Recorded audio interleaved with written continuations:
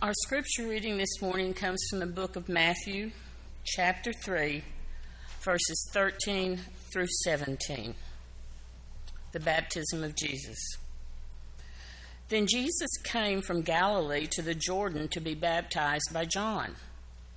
But John tried to deter him, saying, "I need to be baptized by you, and do you come to me?"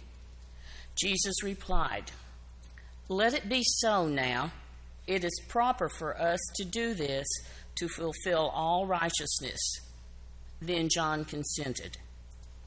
As soon as Jesus was baptized, he went up out of the water.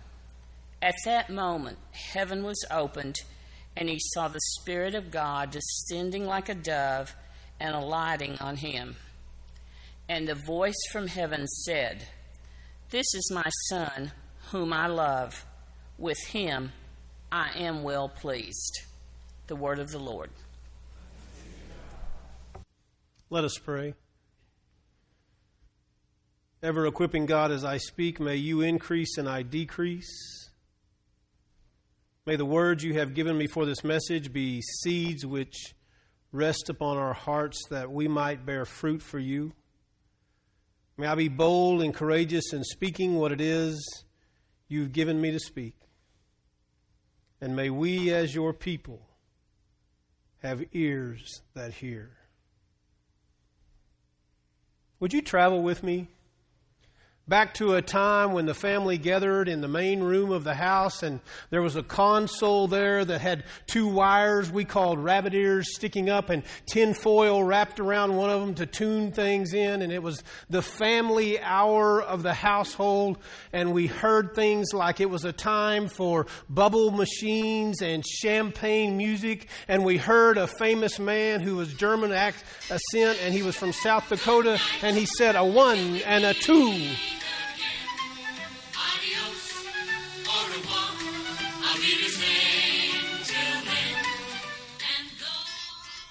Do you remember that? Do you remember that? The Lawrence Welk Show. Anybody ever watched the Lawrence Welk Show? I remember gathering in my family's living room, and I was a young man back then. And I remember watching it, and they would sing that song, "Adios, au revoir, auf Wiedersehen, good night." And then the singers would turn to one another, and they would grab one another, and they would begin to waltz. And they would dance on that ballroom, and bubbles were, and champagne music played in the background. Good days. And my heart gets warm when I think about that, because there was nothing I wanted more than to be able to dance like they danced. To dance with that spirit of movement that joined two people, and then those two people became a part of a bigger stage, and then the bigger stage got bigger, and the orchestra was in the back. People always proclaimed that Lawrence Welk's music sounded like champagne music. Hence, back in 1938, he just tagged his group the Champagne Music Makers. And then when they went on television live, they became just champagne music. And they were on television live from 1955 to 1982. And there were 62 individuals who made up champagne music. 62 individuals that brought that feeling that you just experienced, remembering that in your life, brought that feeling of goodness and wholeness, and that everything was right in the world. They brought that feeling that, for me, well, that means it's almost bedtime and I'm fixing to go to sleep. But I knew I was about to be tucked into a bed that was warm, and parents who loved me, and I was secure and all would be good. 62 individuals just in champagne music, the orchestra, that played together to bring that to us. A memory, a feeling, an understanding that we, those who've experienced, will never forget. That's what God asks from us. Is to somewhere find our place. To somewhere find and understand who we are as a child of God. Some of us have just wonderful musical gifts. Some of us have wonderful musical voices. Some of us are leaders, and some of us are followers, and some of us are organizers, and some of us are disruptors. And we go on in how we would describe ourselves. But we have a role. But to have that role in the message of God, we have to understand who we are and whose we are.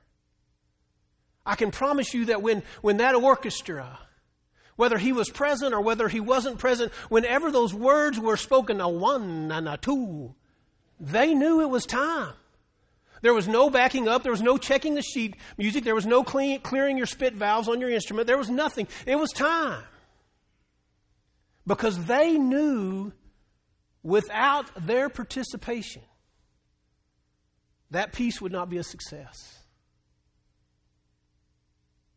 We find ourselves in the Bible today where Jesus encounters John at the Jordan.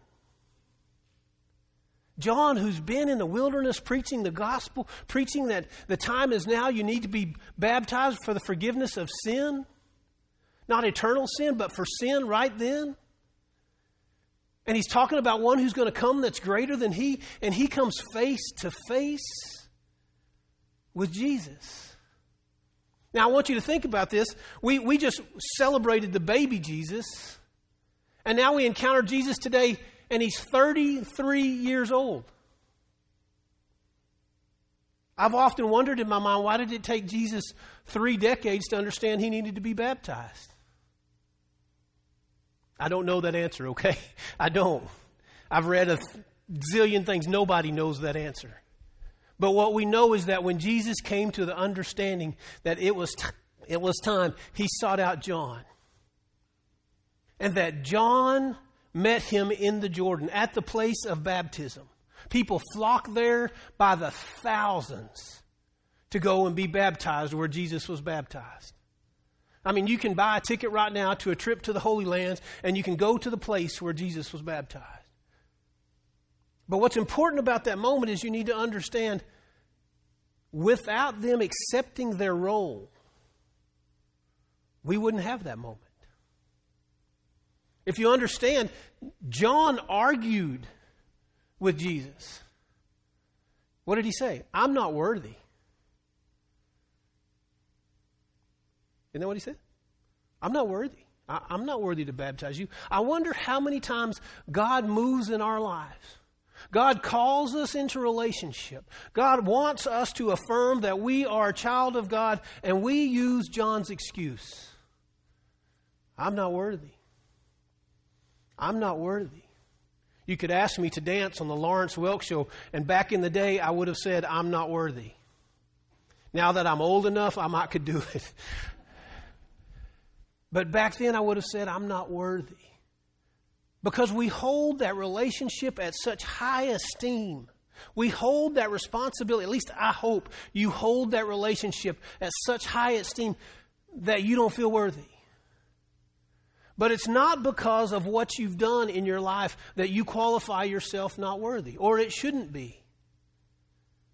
Because God calls us God's own.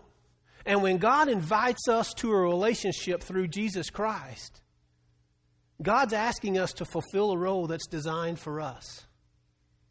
That's designed specifically for us.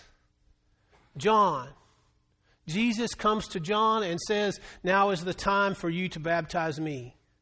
John says, why do you come to me? I am not worthy. And Jesus says to him, it is to be done that way.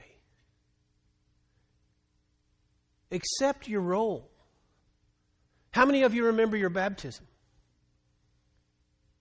When we remember our baptism, we remember that we accepted our role to be a child of God.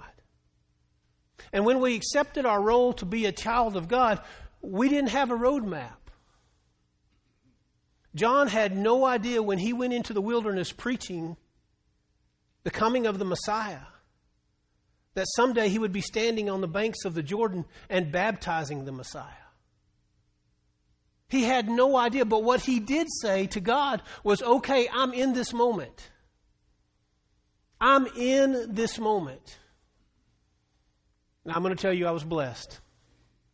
I grew up with a mother and father that could match those dance moves on Lawrence Welk all day long. And I can remember dancing with my mother.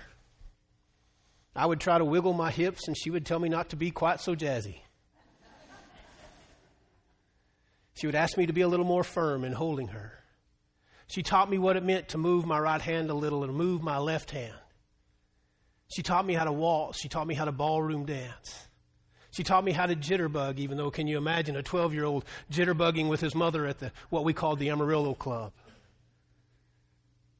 It was holy time, but I had to learn what it meant to be a partner, to be an equal partner, and to lead and to hear the music and to know the steps and to be gentle with the people you were dancing with, because they might not exactly follow everything you asked them to do. They might not know your cues.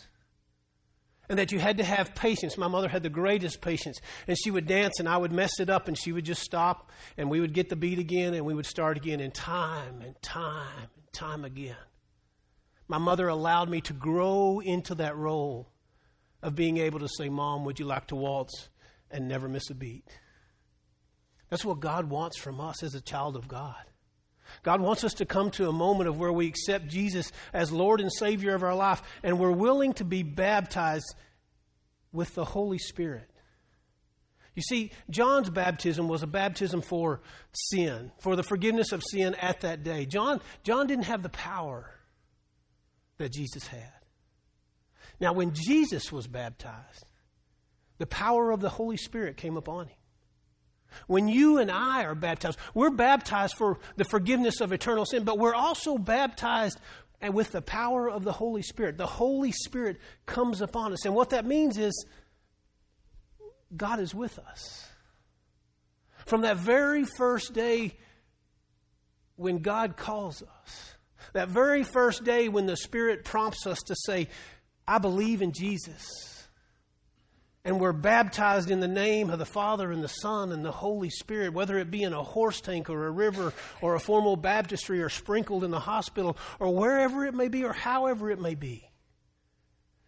God is present with us, and we're baptized in the power of the Holy Spirit so that we can grow and move forward, that we can learn the steps of what it means to be in relationship with God, that we, the people of God, can come together in our baptism. One of the beautiful things about disciples of Christ, the Christian church disciples of Christ, is that we agree to disagree.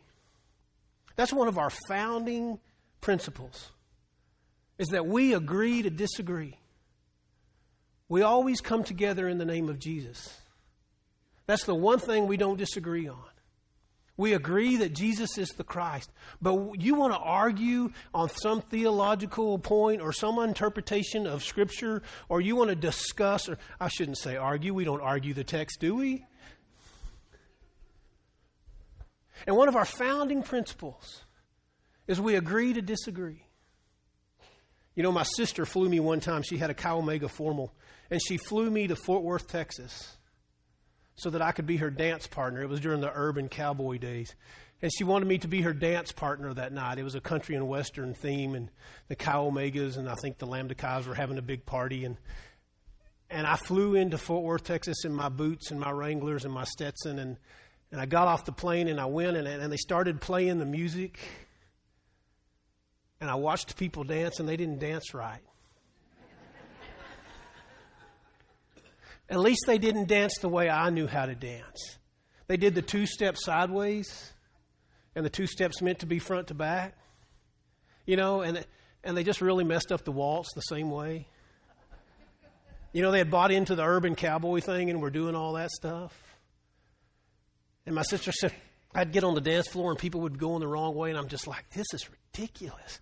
They weren't doing things the way I wanted them done. Church? They weren't being in relationship with God the way I want them to be in relationship, right? They weren't worshiping the same way I want them to worship. They weren't singing my favorite song. They weren't preaching my favorite text. They weren't, right? And what happens, instead of being a church that's united, we become a church that's divided. I didn't care if I ever went to Fort Worth to dance again. Some people don't care if they ever come into church again. Because we, the body of Christ who claim our baptism in Jesus, God's called us to a role, and then we've taken that role and we've placed ownership on that role, and we've said it has to be done our way. God didn't design us that way. Do you know how diverse humanity is? Look around this room. We have young people, we have old people, we have people from different races, different relationships. And we're just a small inkling and a small sampling. But I promise you, if we sit down with one another, we're going to discuss some theological issues, and there's going to be people who are theologically to the left of center. And there are going to be people who are theologically to the right of center in this very room. Does that mean we don't love each other? Does that mean that we're going to deny our baptism in Jesus Christ and the power of the Holy Spirit because we want to stand firm on some theological issue that really doesn't matter? We're going to deny the whole Christ concept. We're going to deny our relationship with God, the ownership that God put on us as child of God, the creation that God put in us as child of God, because we want to stand over to the right too far, or we want to stand over to the left too far, if that's your understanding. I just had a conversation this week with a leader in the church, and we sat in my office for an hour. And we talked about this very denomination, because in the news, I don't know if you're reading the news, but there are church denominations splitting. The body of Christ is separating. And we're supposed to be one of the most progressive and innovative denominations because we agree to disagree. But we find our centrality in the Christ. We find our child of God ownership, our child of God creatorship in the centrality of the Christ. But yet we want to split. I mean, even our own denomination, those who are to the left of center and those who are to the right of center, we don't make room for those who are on either side. That's not what Jesus did that day in the Jordan. He went to John, who had a completely different understanding of what baptism was. And he brought his understanding of baptism into that moment. And he said to John, "John, would you baptize me, please?" And at first, John said, "I'm not worthy," trying to make his own qualifications. But yet, John was born a child of God just like you and I are. John was called into the ministry to proclaim Jesus just like you and I are. And God opened John's eyes to new interpretation of what the text said when Jesus came upon him and asked to be baptized in the Jordan. And John relented and said, "Okay. Though I may not really understand what's going on here. God, I don't understand all about your diversity of creation. God, I don't understand all about the telling of your text. God, I'm not sure I understand exactly what this scripture says. God, I don't know where I'm supposed to stand on this political issue. God, I don't know how I'm supposed to love my neighbor. But God, I know one thing, and I know I'm your child. And that I'm baptized in your name, the same name that my brother who disagrees with me was baptized in, and that we need to come together in the name of Jesus to lift up this world so that we can love one another as God has called us to love." We were not born to separate. We were born to unite. We were born to love the diversity. If we were all the same, we couldn't reach everybody. If we all thought the same, we couldn't reach everybody. If we all acted the same, we couldn't reach everybody. You know how many people I taught how to dance right in that bar that night?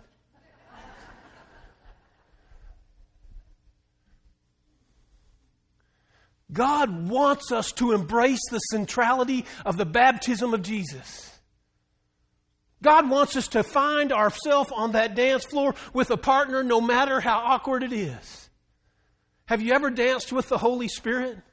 Have you ever stopped long enough in your life to quit trying to define who you think God is or who you think Jesus is or who you think your brother thinks somebody should say something about their relationship and their family and what all's going on? Have you stopped long enough to let God move in that moment? It's frustrating to walk in this world and say, love one another. And all we do as human beings is put down God and put down our relationships with one another. Because we're not worthy.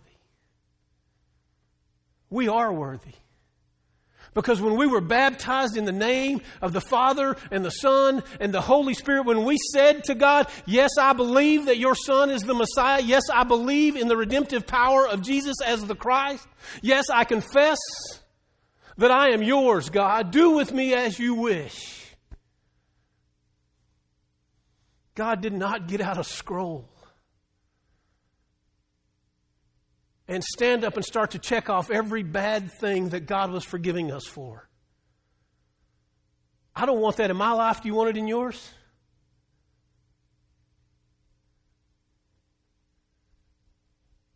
God sent the Holy Spirit in the form of a beautiful white dove. And He came upon that moment, and the voice spoke. Now, we can argue that point. God's never spoke from heaven. I've never heard an articulate voice of God. How do you think God speaks?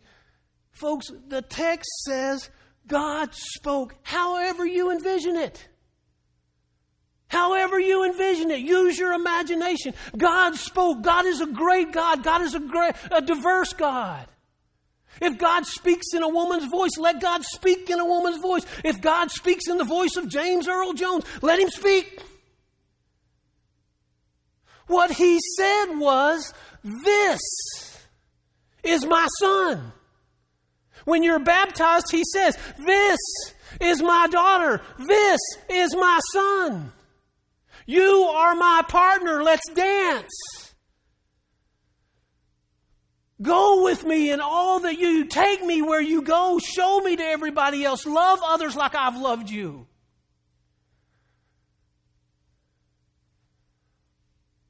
We're God's. How do we forget that on Monday morning? How do we forget that when we want to walk into a facility and take lives? How do we forget that when we want to demean one another because they don't have what we have? How do we forget that when we want to interpret Scripture so that it offends other people? That's not what the story's about. The story's about us loving one another. And I don't care if you're to the right of center or to the left of center, the story doesn't change. If you're to the left, make room for the right. If you're to the right, make room for the left. It doesn't change who you are. To say that you're not in the journey the same place they're in the journey, because you're all in the journey and you're children of God. You're children of God. This is my son. This is my daughter. And with him I am pleased. I read a female scholar this week. I wish I knew her well enough to pick up the phone and call her. Because she said God was not overjoyous about the baptism of Jesus. She said that it wasn't that important that his son heard that the Father was pleased. Children, male and female alike, how important is it that your parents say they are pleased with you? Would you raise your hand? Is it important to you that your mother or your father, whichever one is significant to you, has said that they are pleased with you? Do you know how many people I talk to who are in a wreck in their life and you want to know where it started? My mom never said she loved me. My dad never said he was proud of me. We live in this world because we want our biological parents to be proud of what they've produced. What about God? What about our relationship with our eternal parent? When we say yes, when we accept Jesus as the Christ, God jumps for joy and says, I am pleased. Be where you are in the journey. But God is pleased with you. Live in your baptism. Dial in those rabbit ears Adjust that little aluminum you have to put for an extension on your antenna. Turn the little dial on the front of the console so that the black and white gets straightened out. Whatever you have to do in your relationship with God, remember that you have been baptized in the family of believers and the ones that God has created, and that God is calling you into service and calling you to change the world by loving others. And it's a movement that begins when we start to work together. And when we start to work together and we start to proclaim the gospel in spite of what our individual interpretations or opinions are. When we start to live into the gospel, we hear the Grand Maestro. And he pulls us together as the body of Christ, using all of our diversity to reach out to those that are around us. And he calls us into that moment. And you hear the bubble, you see the bubbles begin to flow. And you hear the magic words of the Maestro as he says, "These are my children with whom I am well pleased." And he says a one and a two. And off we go. The body of Christ, claiming Jesus as Savior into the world, so that all people may know that they are loved. Let us go.